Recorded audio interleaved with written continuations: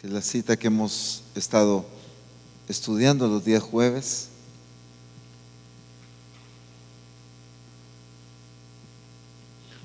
Romanos capítulo 12, verso 1. Así que, hermanos, os ruego por las misericordias de Dios que presentéis vuestros cuerpos en sacrificio vivo, santo, agradable a Dios, que es vuestro culto racional. No os conforméis a este siglo, sino transformaos por medio de la renovación de vuestro entendimiento, para que comprobéis cuál sea la buena voluntad de Dios, agradable y perfecta. Digo pues, por la gracia que me es dada, a cada cual que está entre vosotros, que no tenga más alto concepto de sí que el que debe tener, sino que piense de sí con cordura, conforme a la medida de fe que Dios repartió a cada uno.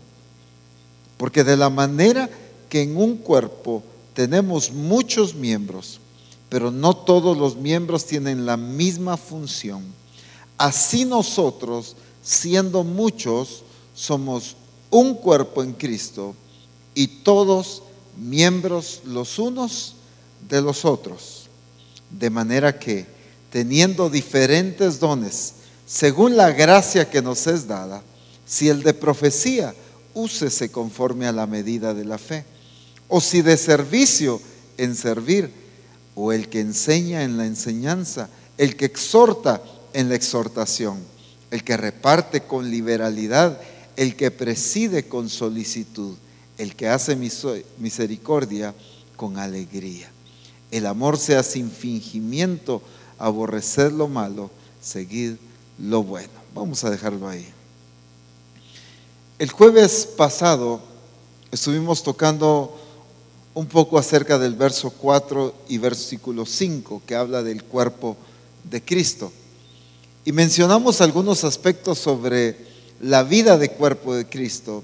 Y aunque nos enfatizamos mucho en el aspecto que dice al final del versículo 5, y todos miembros los unos de los otros. Si recuerdan, en las diferentes versiones que estudiamos la semana pasada, vimos la dependencia, la unidad que hay dentro del cuerpo de Cristo. Entonces viene el Señor y tanto el cuerpo humano lo formó de tal manera que dependiera cada miembro de los demás miembros. Ningún miembro del cuerpo puede decir: yo no necesito a nadie más. Si yo soy el que miro, yo no necesito a los pies. Nadie puede decir, o los pies, si yo soy el que llevo un avance al cuerpo, no puede decir: yo no necesito a nadie. Y entonces Dios creó el cuerpo de la misma manera. Recuerden que nos creó a imagen de Dios. Y entonces ahora, cuando forma el cuerpo de Cristo y que por el Espíritu Santo somos bautizados o introducidos en el cuerpo de Cristo, ¿qué forma tiene el cuerpo de Cristo? Pues la de Cristo, van a decir, ¿verdad? Pero ¿qué forma? ¿Dónde se representa esa forma? En muchos aspectos. Y en muchos aspectos la representación, por eso la Escritura lo hace en base al cuerpo físico. Porque el cuerpo de Cristo está formado, como aquí lo dice, por muchos miembros. Cada uno de los miembros tiene su propia función, pero cada miembro depende del otro miembro. Es exactamente lo mismo. Pero entonces estuvimos hablando la semana pasada acerca de la importancia de las coyunturas. Veíamos que las coyunturas es lo que une, pero también da ¿qué? Movimiento, acción al cuerpo. Entonces, las coyunturas en el cuerpo de Cristo son sumamente importantes. Mencionamos algunas, como por ejemplo, ¿cuáles? Podrían ser coyunturas dentro del cuerpo de Cristo.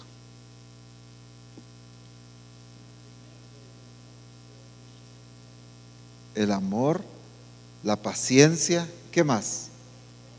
El respeto, ¿qué otro? la empatía, la misericordia, ¿qué más hay atrás?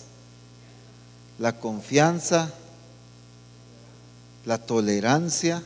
Miren, ¿cuántos aspectos tienen que ver? ¿Por qué estamos mencionando cada uno de estos aspectos? Porque cada uno de estos ayuda, fomenta la unidad en el cuerpo de Cristo.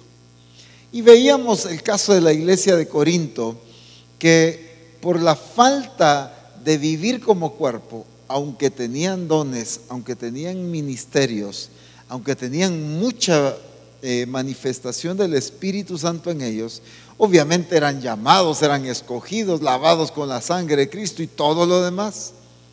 Pero había un factor que estaba afectando el desarrollo, el crecimiento y la vida o el desenvolvimiento de la iglesia. ¿Y cuál era?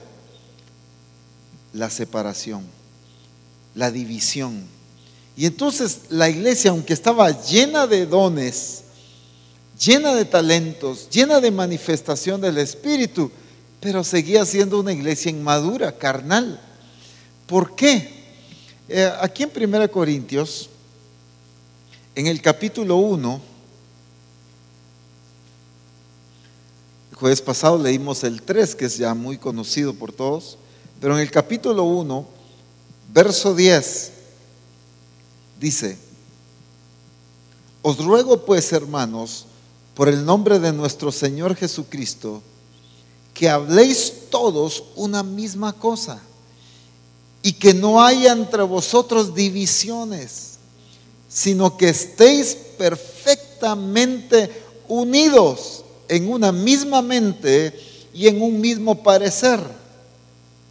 Porque he sido informado acerca de vosotros, hermanos míos, por los de Cloé o de Cloé, que hay entre vosotros contiendas. Quiero decir que cada uno de vosotros dice: yo soy de Pablo, yo soy de Apolos, yo de Cefas y yo de Cristo. ¿Acaso está dividido Cristo? ¿Fue crucificado Pablo por vosotros? Y él mismo está escribiendo. ¿O fuisteis bautizados en el nombre de Pablo? Doy gracias a Dios que a ninguno de vosotros he bautizado, sino a Crispo y a Gayo.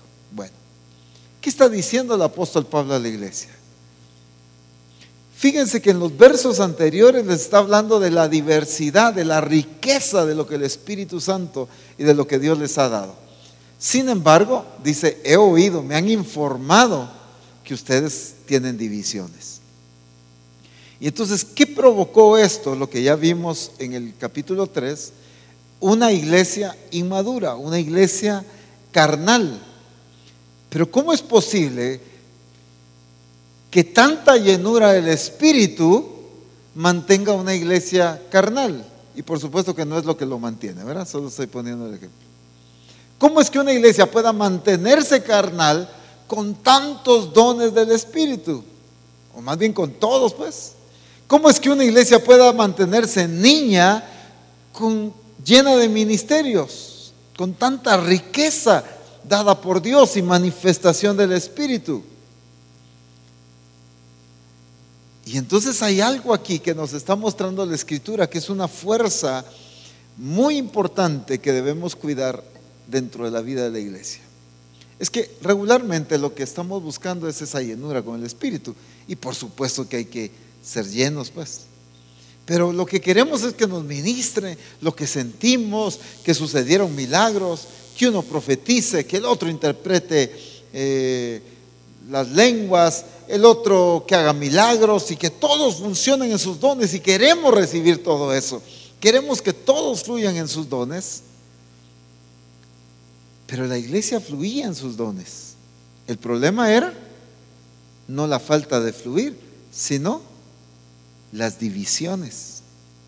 Y entonces la deficiencia en la iglesia de Corinto era la falta de coyunturas, porque decía: unos dicen yo soy de Pablo, el otro de Cefas, el otro de Apolos, el otro de Cristo.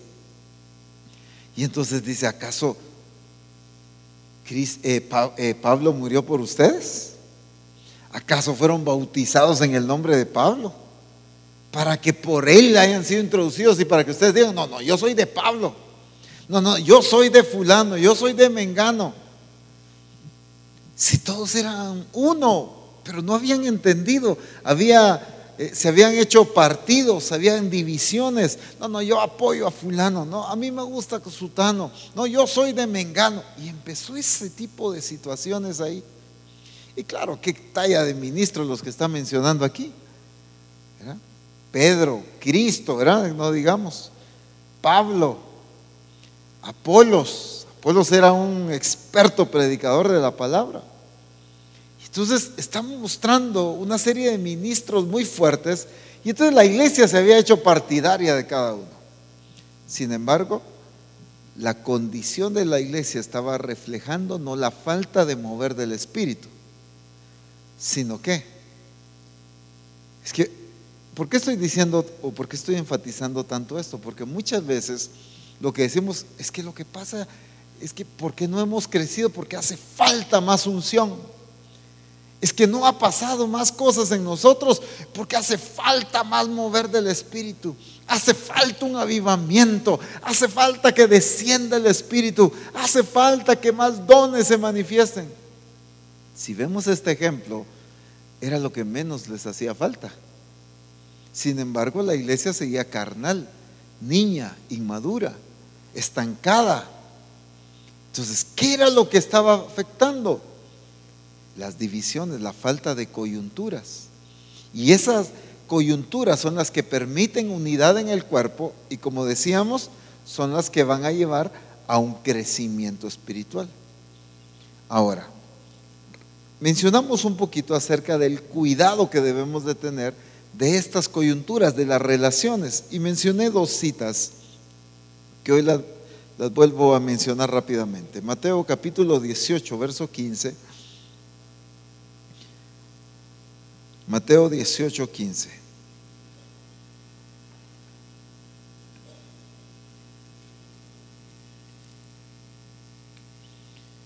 Por tanto, si tu hermano peca contra ti, ve y repréndele estando tú y él solos. Si te oyere, has ganado a tu hermano. Lo que quiero enfatizar aquí es la actitud que el Espíritu Santo está demandando a la iglesia. ¿De qué? ¿Qué es lo que aquí está demandando?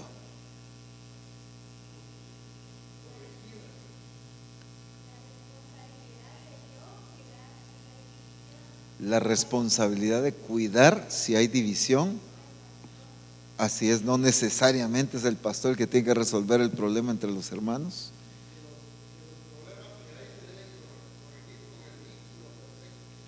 Así es.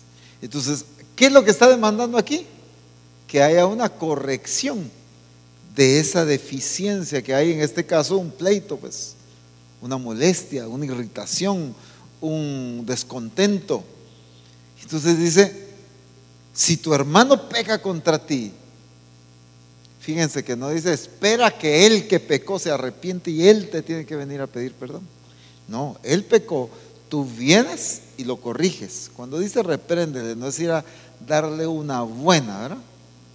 Que es como regularmente entendemos estos términos, sino es corregir, es hermano, hiciste esto y esto está fuera del orden de Dios.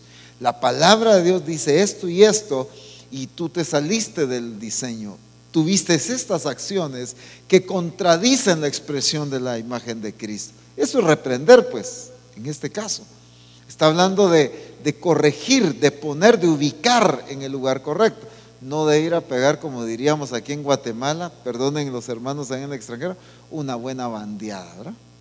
Una buena regañada. No, no es eso, sino es ubicar en base a la palabra de Dios, y como decía el hermano Guillermo, con el vínculo perfecto, pues, en amor. Y en Mateo capítulo 5, versos 23 y 24 dice, por tanto, si traes tu ofrenda al altar y allí te acuerdas de que tu hermano tiene algo contra ti, el hermano fulano está enojado conmigo. ¿Cuántos se acordaron si alguien está molesto con ustedes ahorita que vinieron a ofrendar?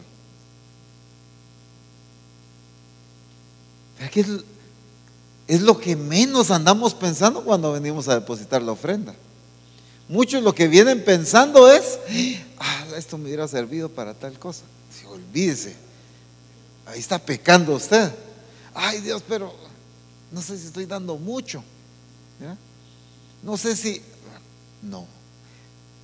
Me parece interesante porque dice, por tanto, si traes tu ofrenda al altar y allí te acuerdas de que tu hermano tiene algo contra ti, ¿qué tiene que ver el ofrendar con yo estar pensando en mis hermanos?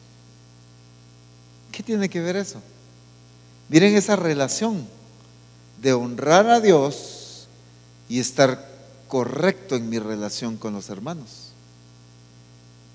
Es que yo puedo decir, o regularmente eso nos pasa, miren, yo soy el que más ofrendo, yo cumplo con mis diezmos, yo sirvo, yo toco un instrumento, yo canto, yo sirvo en tal otra área, cualquier cosa que yo pueda hacer en la congregación, yo estoy glorificando a Dios.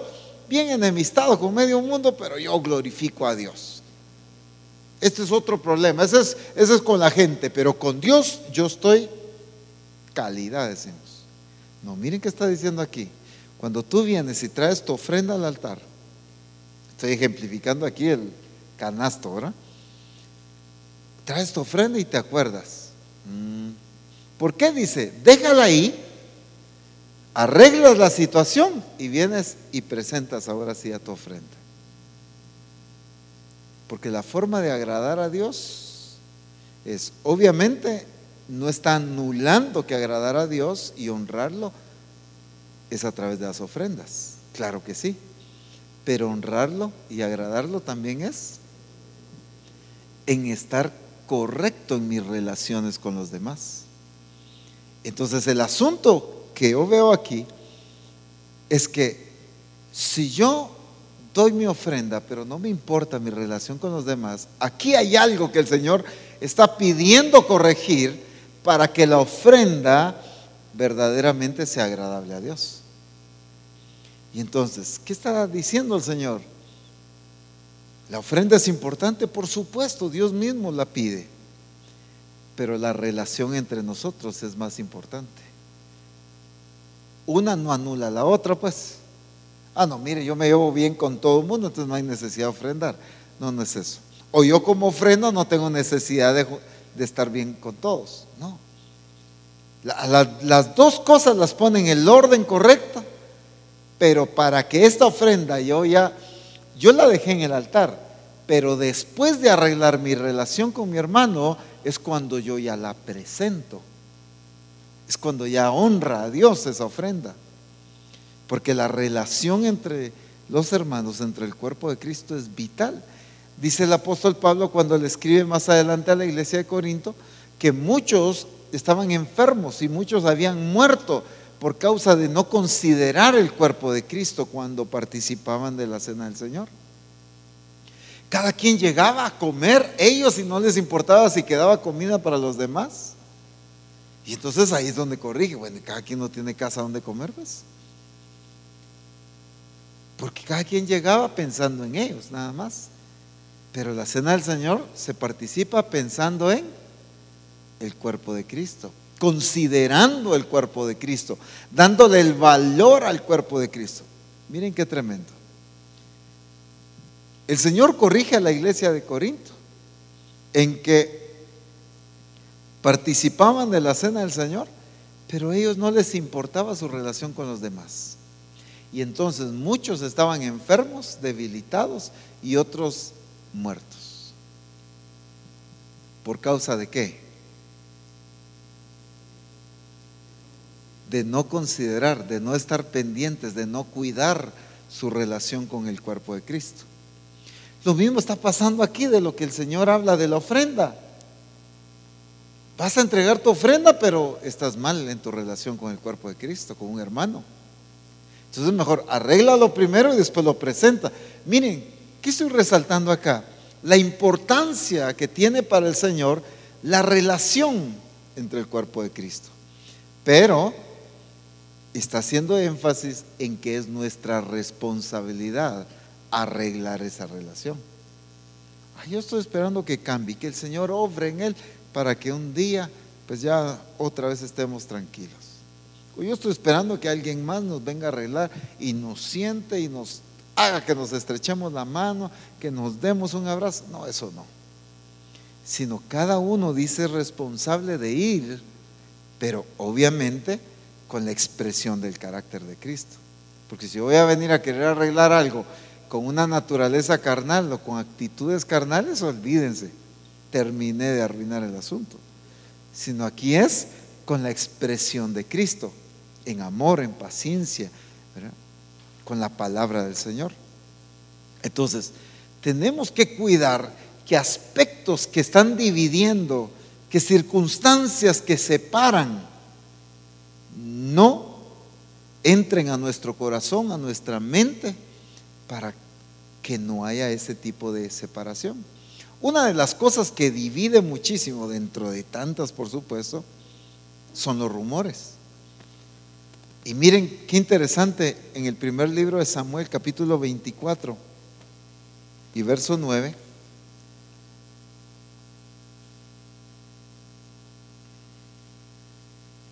Primer libro de Samuel 24:9.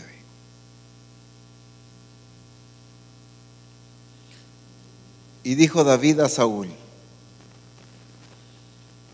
¿por qué oyes las palabras de los que dicen, mira que David procura tu mal? Ese David te quiere matar, hombre. Ese David te lleva unas ganas.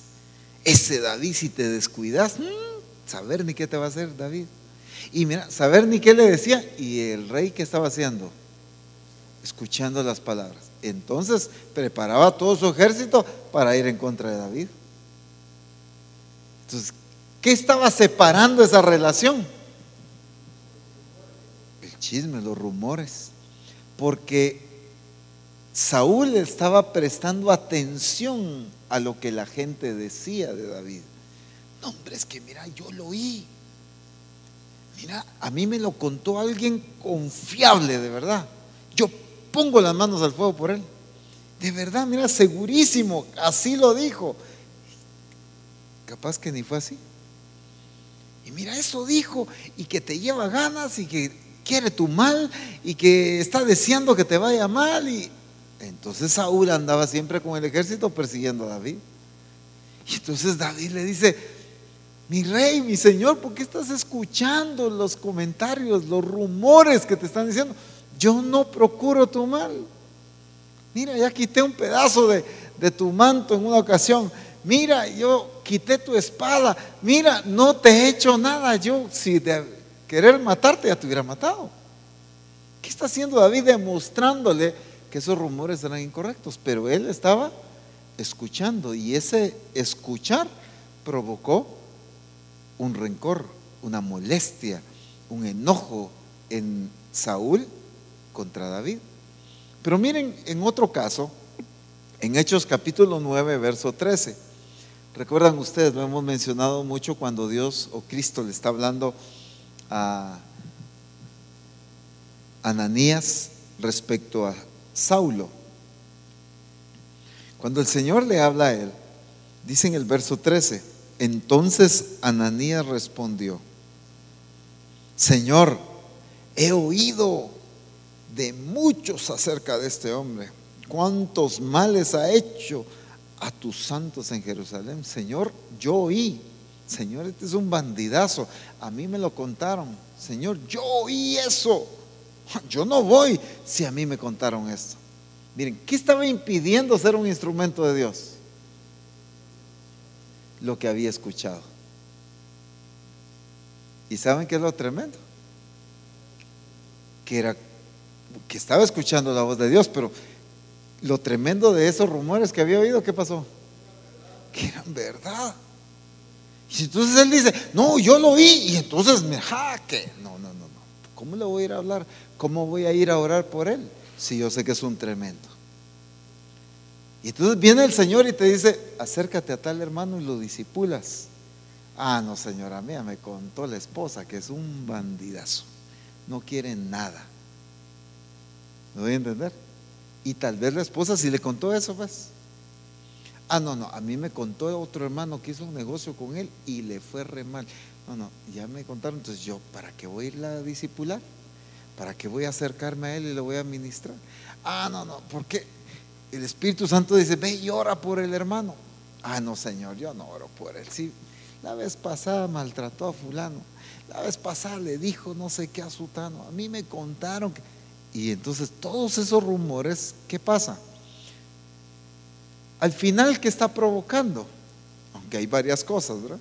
Impide que yo sea instrumento de Dios, pero ¿qué está provocando en mi relación con los demás? Distanciamiento, separación, división. No, yo no me junto si a mí me contaron que es de tal manera. No, yo no le hablo si a mí me dijeron que era bien engañador. No, yo mejor ni salgo con él porque a mí me dijeron que era. Y miren, ese me dijeron, ese oí, ese, y estoy segurísimo de lo que escuché, cualquier cosa. ¿Cuál es la intención del enemigo? Al final, provocar división, separar, alejar. Y entonces uno ya en su corazón, cuando saluda a fulano y tal, uno lo saluda, ¿verdad? Pero uno ya en la mente dice, este es el que me dijeron que hace tal cosa. Ya formé un juicio. Y entonces lo puedo saludar y Dios te bendiga, mi hermano, pero hasta ahí llego yo con el hermano porque fulano tal me contó que Y entonces tenemos que cuidar lo que dejamos entrar a nuestro corazón acerca de las demás personas. No estoy hablando de una actitud ciega, de una actitud imprudente, de una actitud negligente respecto al cuidado de la amistad. Porque eso es otro factor que nos pasa muchísimo, ¿no? Como hacemos un trato entre hermanos, nada de documentos firmados. No, es que yo confío en el hermano y le di el dinero y nada de eso. Entonces, una cosa es el amor, otra cosa es la amistad, otra cosa la coyuntura, pero otras son las imprudencias. Hacer cosas fuera del orden de Dios, ¿no? Aquí está hablando de lo que fomenta división, de cuidar nuestros oídos, nuestro corazón, de todo aquello que me irrita, que ya forme un concepto erróneo de una persona en mi corazón. Y cuando yo ya tengo un concepto de una persona, eso está distanciando. Y todo aquello que esté separando el cuerpo de Cristo, definitivamente no puede venir de Dios. No puede venir de Dios. Porque el Espíritu Santo es el que nos introduce en esa unidad. No puede venir el Espíritu Santo a provocar algo que divida, pues. Algo que separe, algo que esté distanciando. Y veíamos también en Colosenses 3:14, y sobre todas estas cosas, vestidos de amor, que es el vínculo perfecto. Pero quiero agregar otro vínculo a las coyunturas, y es Efesios capítulo 4, verso 3. Lo leo en la traducción lenguaje actual. Efesios 4:3 en la traducción lenguaje actual. Hagan todo lo posible por vivir en paz. Fíjense, hagan todo lo posible por vivir en paz, para que no pierdan la unidad que el Espíritu les dio. Hagan lo posible por vivir en paz, para que no pierdan la unidad que el Espíritu les dio. Lo que les decía, el Espíritu es el que nos introduce a esa unidad. El Espíritu une. Pero cuando no hay paz, ¿cómo dicen las 60?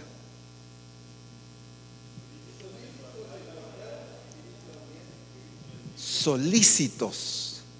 Volvemos nuevamente a la actitud individual, a la responsabilidad que a cada uno le corresponde. Solícitos en guardar la unidad, ¿qué? Del Espíritu, pero ¿en qué? ¿Cuál es el vínculo? En el vínculo de la paz. Encontré, al menos en la 60, no sé si en otra versión se utiliza este término en otro pasaje, pero en la versión 60 2 veces se utiliza el término vínculo, y es hablando de amor y hablando de paz. El vínculo perfecto refiriéndose al amor, y el vínculo de la paz refiriéndose a la responsabilidad que tenemos de mantener la unidad que el Espíritu Santo provoca. Entonces, ¿cómo yo voy a cuidar mantenerme en paz con los demás? ¿Cómo soy solícito en eso? En guardar la unidad por el vínculo de la paz. Solícitos en guardar la unidad del Espíritu. O sea, cuidemos lo que el Espíritu Santo está haciendo. Lo voy a decir de otra manera. El Espíritu Santo, y perdonen un momentito los hermanos que nos ven de otro lugar, solo quiero hacer el énfasis acá, igual sería para cada uno de ustedes. Lo que el Espíritu Santo está haciendo en la sede central es unir. ¿Qué nos corresponde a nosotros? Ser solícitos. Descríbanme eso, ser solícitos en guardar la unidad. Ahí sí, en cuidar la unidad. Esforzarse. No participar de murmuraciones. Por ahí vamos. Que no estar esperando que otros lo hagan. Estar prestos a que suceda, a fomentarlo, a provocar la paz. O sea, ¿cómo voy a fomentar la paz? Por ejemplo, en lo que decía ahorita Eva. Si alguien empieza a murmurar, ¿cómo fomento la paz ahí? De una vez parando la murmuración. No, aquí no vas a estar hablando. Cuida tu corazón y cuida que estás hablando mal del cuerpo de Cristo. Estás hablando mal del Señor. Sí, pero es que el hermano y que fulano y que hubiera visto. No importa. Cuida de no hablar mal del cuerpo de Cristo. Y estamos provocando ¿qué? Hay una solicitud, hay una iniciativa, pero muchos somos solícitos, pero ¿en qué? En oír los rumores que dividen. De verdad, y eso te dijo. Bien había visto yo ciertas cositas en el hermano, fíjate. Vaya, ahorita solo me estás confirmando lo que yo también había visto. Entonces, ¿qué hice ahí? Entonces, fomenté, ¿qué? Sí, la división.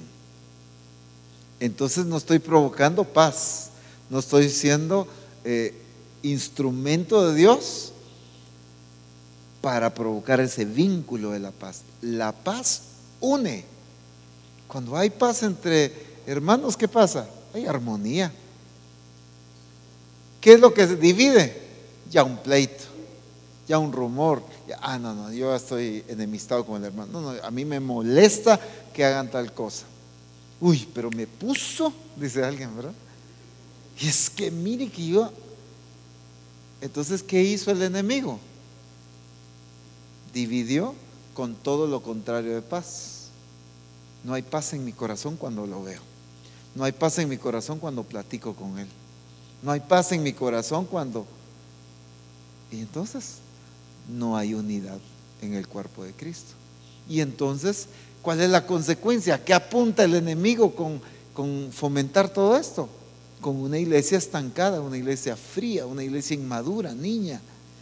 Y lo que el Espíritu Santo está apuntando con la unidad que Él provoca es una iglesia que crezca por el uso de cada miembro del cuerpo de Cristo, unido por las coyunturas.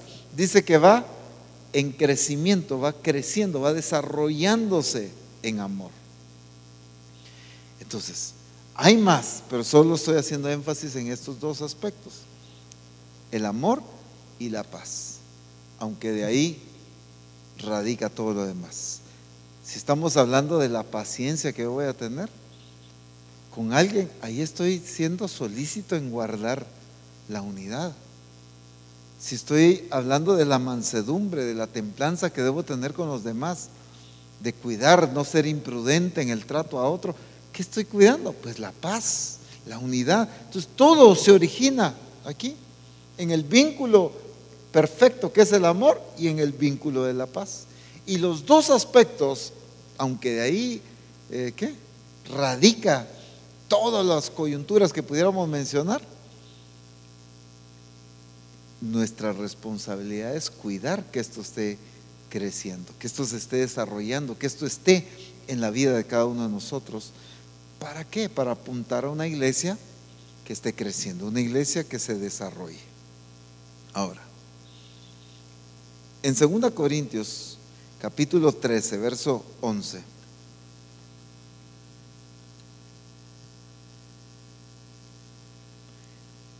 Miren cómo lo dice el apóstol Pablo de esta otra manera. Por lo demás, hermanos, tened gozo, perfeccionaos, consolaos, sed de un mismo sentir y vivid en paz. Y el Dios de paz y de amor estará con vosotros. Los dos mismos aspectos. El Dios de paz y de amor. Entonces, ¿qué es lo que está pasando? Este vínculo de paz y este vínculo de amor, en realidad, ¿qué son?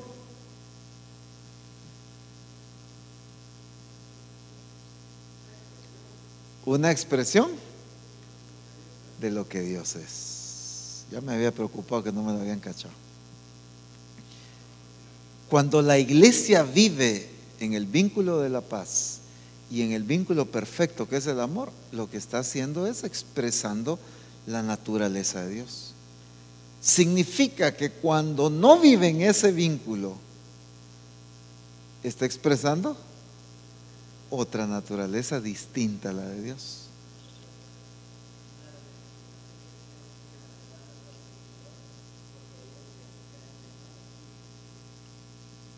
Bienaventurados los que pacificadores. Una de las cosas que Dios abomina es el que siembra discordia entre hermanos, dice. No, así que lo irritó, pues que un poquito, me siento un poquito incómodo con eso. No, abomina su alma. Es el que siembra discordia entre hermanos, imagínense. Alguien que siembra discordia es alguien que ¿qué? Menciónenme primero formas. ¿Cómo puedo sembrar discordia? Con un chisme, por ejemplo. ¿Qué otra forma puedo sembrar discordia? Con hablar algo malintencionadamente.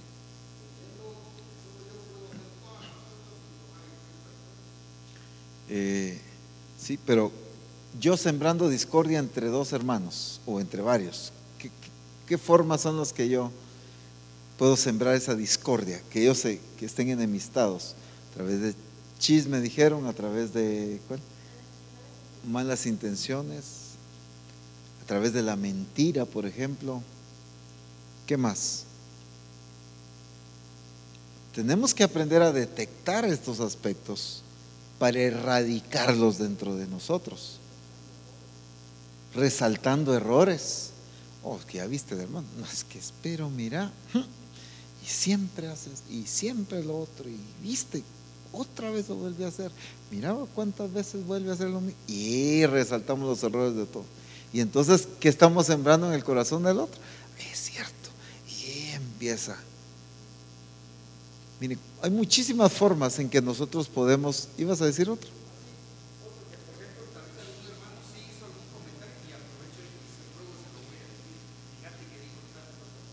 Fíjate que el hermano anda diciendo esto y lo otro tuyo. En vez de corregir a la persona que haya dicho el comentario, vamos con la persona y le decimos que otro está hablando. Estamos sembrando discordia. No hay amor ahí en esa expresión. Levantando falsos. Y ahí iba a mencionar la mentira. Yo puedo estarle mintiendo a alguien de la actitud de otro. Y entonces esto lo aborrece Dios. Nosotros tenemos que ser solícitos en guardar la unidad del Espíritu en el vínculo de la paz, cuidando por medio de la paz o fomentando la paz, cuidando esa armonía, ese amor, esa unidad que el Espíritu Santo está provocando entre nosotros. Cuando nos vestimos de amor, estamos vistiéndonos de Cristo. Volvemos a lo mismo, porque Él es amor, pero Él también es paz. Entonces tenemos que cuidar esas expresiones que son vínculos para la vida del cuerpo de Cristo. Muy bien, quiero avanzar hoy, aunque sea la introducción del versículo 6. Romanos capítulo 12, verso 6.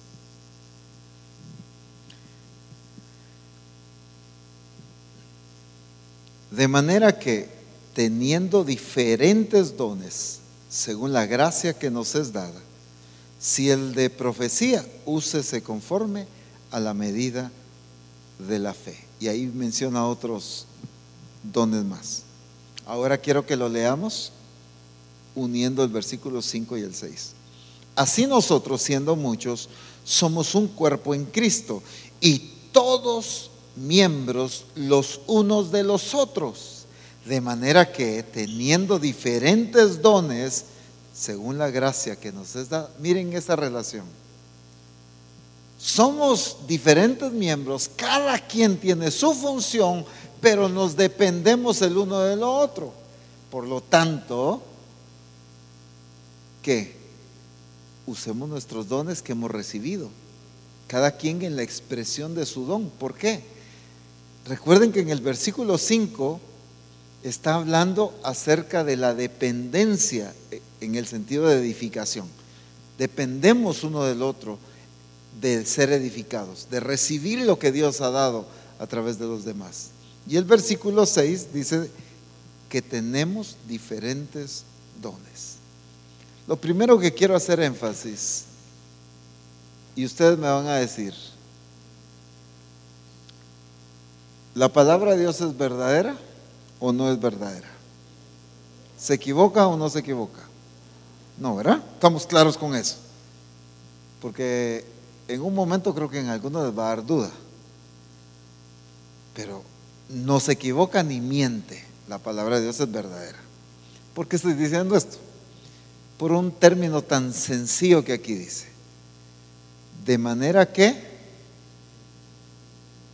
teniendo diferentes dones, teniendo diferentes dones, teniendo diferentes dones.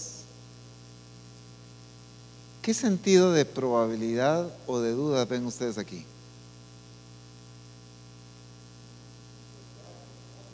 Está afirmando, no hay duda.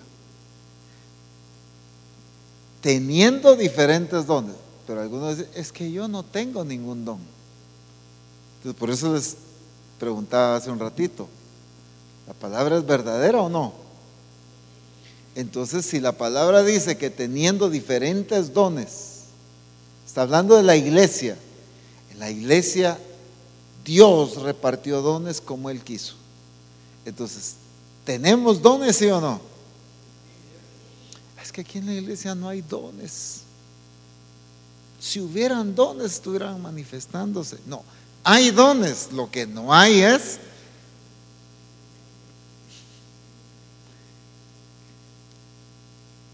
ese accionar, ese despertar de usar y de ser responsable con lo que Dios me ha dado. Ahora, podemos a veces entender que porque Dios me dio una habilidad, ya es el don que Dios me dio. Dios también da habilidades o te ayuda a desarrollar habilidades para que le sirvamos. Eso es indudable. Pero aquí está hablando de dones y está siendo específico. Si el de profecía, úsese conforme a la medida de la fe. Y ahí menciona otros. Está siendo muy específico. ¿Por qué digo esto? Porque yo puedo decir, miren, pero Dios me dio el don de tomar fotos en la iglesia, así que yo ya estoy usando ese don, pues. No, esa es una habilidad que Dios te dio. Y a veces usamos el término, qué buenísimo este don que Dios te dio.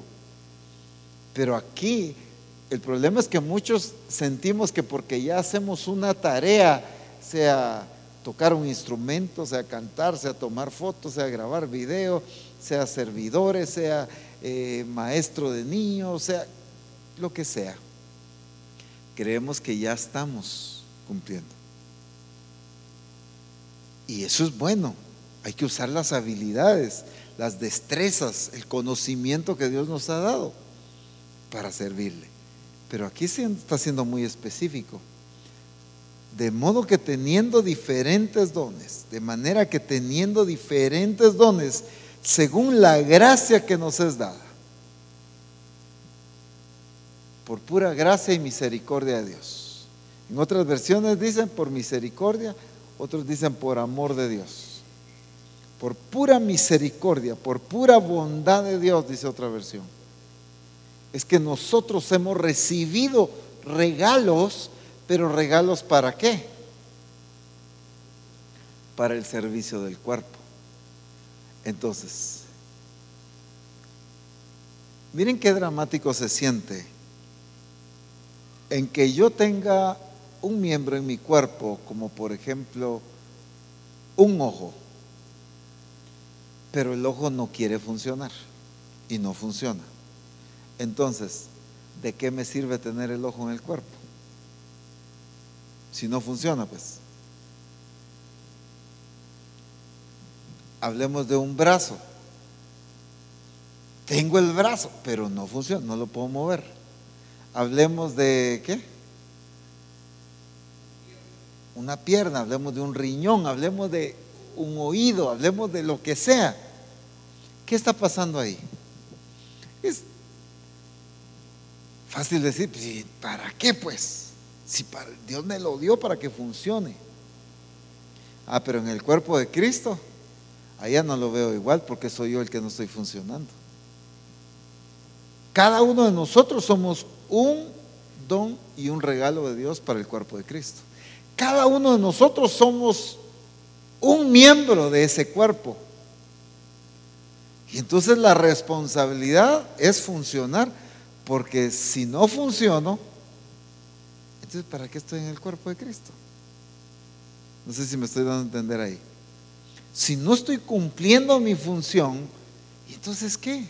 Si fui introducido al cuerpo de Cristo, no solo para disfrutarlo, todo el beneficio de lo que los demás van a hacer por mí, sino porque todos los demás necesitan recibir lo que Dios me dio a mí. Pero algunos de ustedes todavía están pensando, pero a mí no me dio, pero yo no tengo, pero yo no me he dado cuenta. Pues más te vale que te empieces a dar cuenta y que lo empieces a usar, porque de que Dios te dio, Dios te dio. De que eres importante y útil en el cuerpo de Cristo, lo eres. Y necesitamos dejarnos utilizar por el Señor, ser instrumentos de Dios. Hay diferentes dones. Y entonces dice, de manera que teniendo diferentes dones, según la gracia que nos es dada, si el de profecía, la deleítese porque le dieron el don de profecía. Hay que se goce, se celebre, dele gracias a Dios todos los días, pues qué bueno, pues hay que darle gracias a Dios por eso. Pero me llama la atención, el que recibió el don de profecía, úselo pues, si para eso se le dio. Y miren, así solo rápidamente, solo para que ampliemos ahorita nuestro entendimiento de la diversidad de dones que aquí se nos describen, aunque hay más. Profecía, que es el que vimos en el verso 6. En el versículo 7, o si de servicio, en servir. El que enseña, en la enseñanza. El que exhorta, en la exhortación. El que reparte, con liberalidad. El que preside, con solicitud. El que hace misericordia, con alegría. Miren, ¿cuántos dones hay aquí? El que preside, dice. ¿Qué más? El que hace misericordia, el que exhorta, el que reparte, el de servicio, el de enseñanza. Si a ti te fue dado el don de repartir, pues reparte. Si a ti te fue dado el don de servicio, sirve. Si a ti te fue dado el don de enseñar, enseña la palabra de Dios. Pero algo te dio el Espíritu Santo al haberte introducido en el cuerpo. Lo que quiero decir es que Dios no, lo voy a decir así solo por usar el término, no me introdujo este brazo en mi cuerpo para que esté sin hacer nada. ¿Lo introdujo para qué? Para que funcione. El oído lo mismo, la nariz lo mismo, los ojos, todo lo puso Dios en el cuerpo para que funcione. O hay un miembro en el cuerpo que no sirve para nada.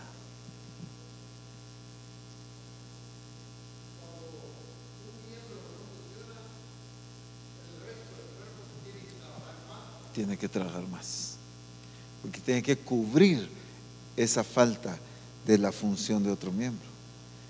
¿Qué estoy diciendo con eso? Si vemos nuestro cuerpo, que es como el Espíritu Santo está relacionando la vida del cuerpo de Cristo con el cuerpo humano en este sentido, ningún miembro en el cuerpo humano está por gusto, todo tiene función.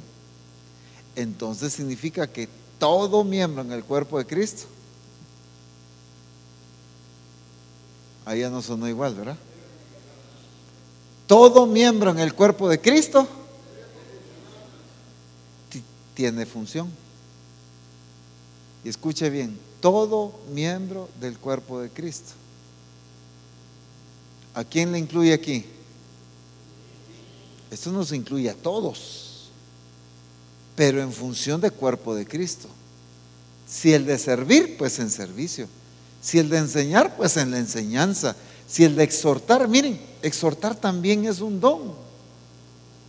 El de repartir, el de dar, eso es un don.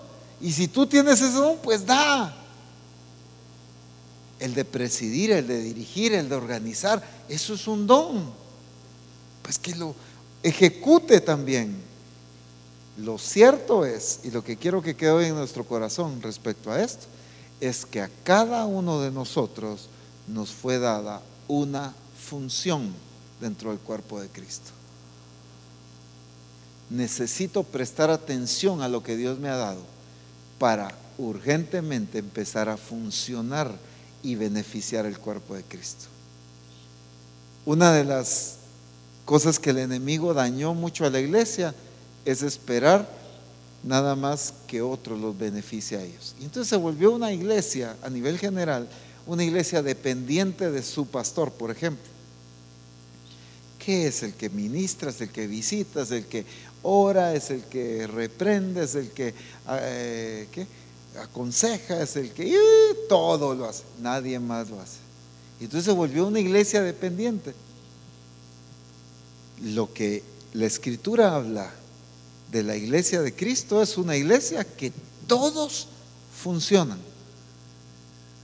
Escuchen bien, todos funcionan. Todos funcionan para beneficio de los demás. A eso nos ha llamado el Señor. Pongámonos en pie.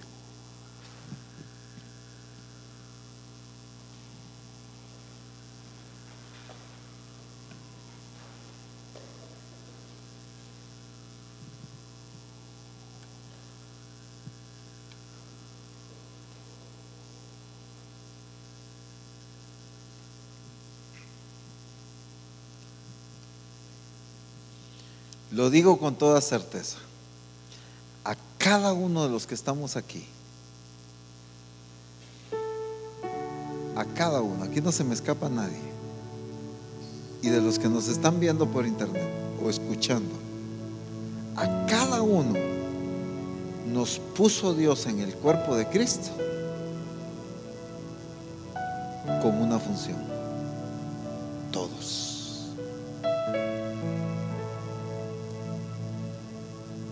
Si tú dices, no, yo no tengo ninguna función, dos cosas, definitivamente, o no has entendido o no has sido introducido al cuerpo, ¿ves? Entonces, con razón no tienes una función. Pero el que es introducido al cuerpo tiene una función, no para deleitarse en su función, sino para usar su función. Por eso dice, si el de profecía, úsese. Úsese. Ese es el punto crucial de tu función. Usa lo que Dios te ha dado. Usa lo que eres. Usa lo que el Espíritu Santo te ha dado para bendecir la vida del cuerpo de Cristo. Es tiempo de que ejecutemos los dones, que funcionemos como el Señor ha determinado. Porque esa es la iglesia gloriosa.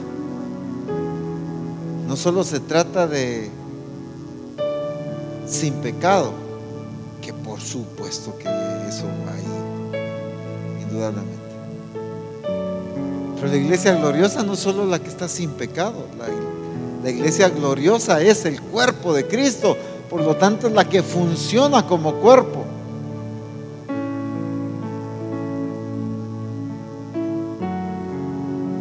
Y Dios te escogió y te introdujo al cuerpo de Cristo para que funciones. En los talentos, sí. En las habilidades, por supuesto. Pero las habilidades no anulan el uso de los dones, sino es el don que Dios te dio. Gloria a Dios por las habilidades o el conocimiento, las destrezas que pudiésemos tener para servir. Gloria a Dios por eso. Pero es importante que utilicemos los dones que el Señor ha dado como iglesia. Porque teniendo diferentes dones,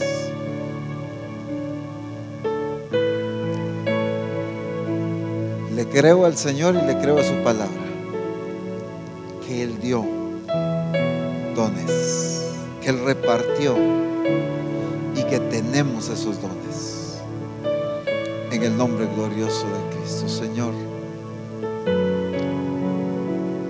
que a partir de hoy nos levantemos como una iglesia ejecutora, una iglesia que funciona, cada miembro en lo que tú lo has llamado a hacer, en el don, en la función que a cada uno nos corresponde.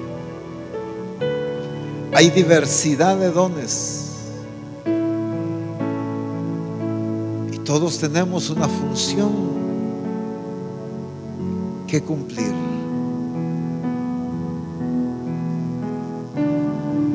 Que en medio de nosotros no haya nadie enterrando dones, sino todos utilizándolos para glorificar tu nombre. En el nombre maravilloso de nuestro Señor Jesucristo te damos la gloria y te damos el honor.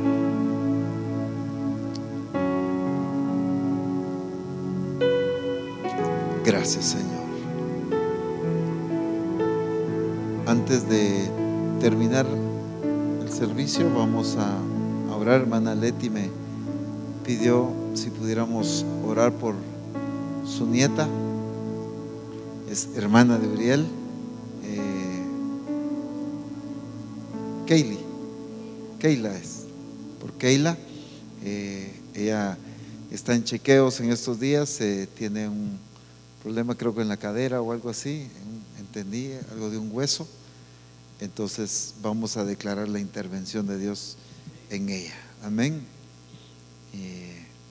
Así que unámonos en el mismo sentir a declarar una intervención poderosa de Dios en la vida de Keila, ahí donde ella se encuentra.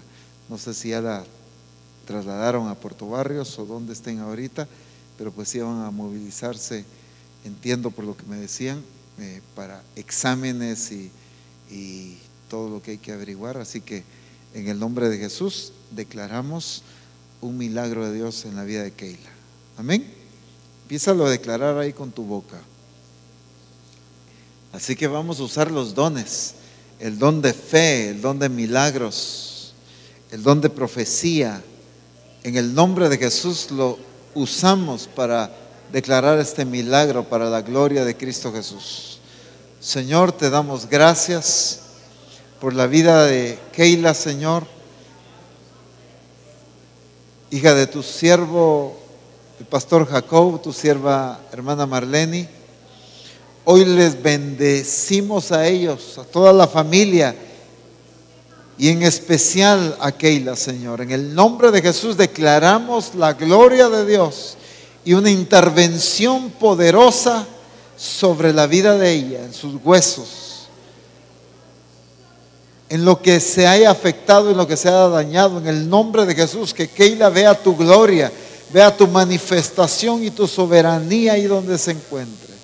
En el nombre glorioso de nuestro Señor Jesucristo, declaramos sanidad en su vida.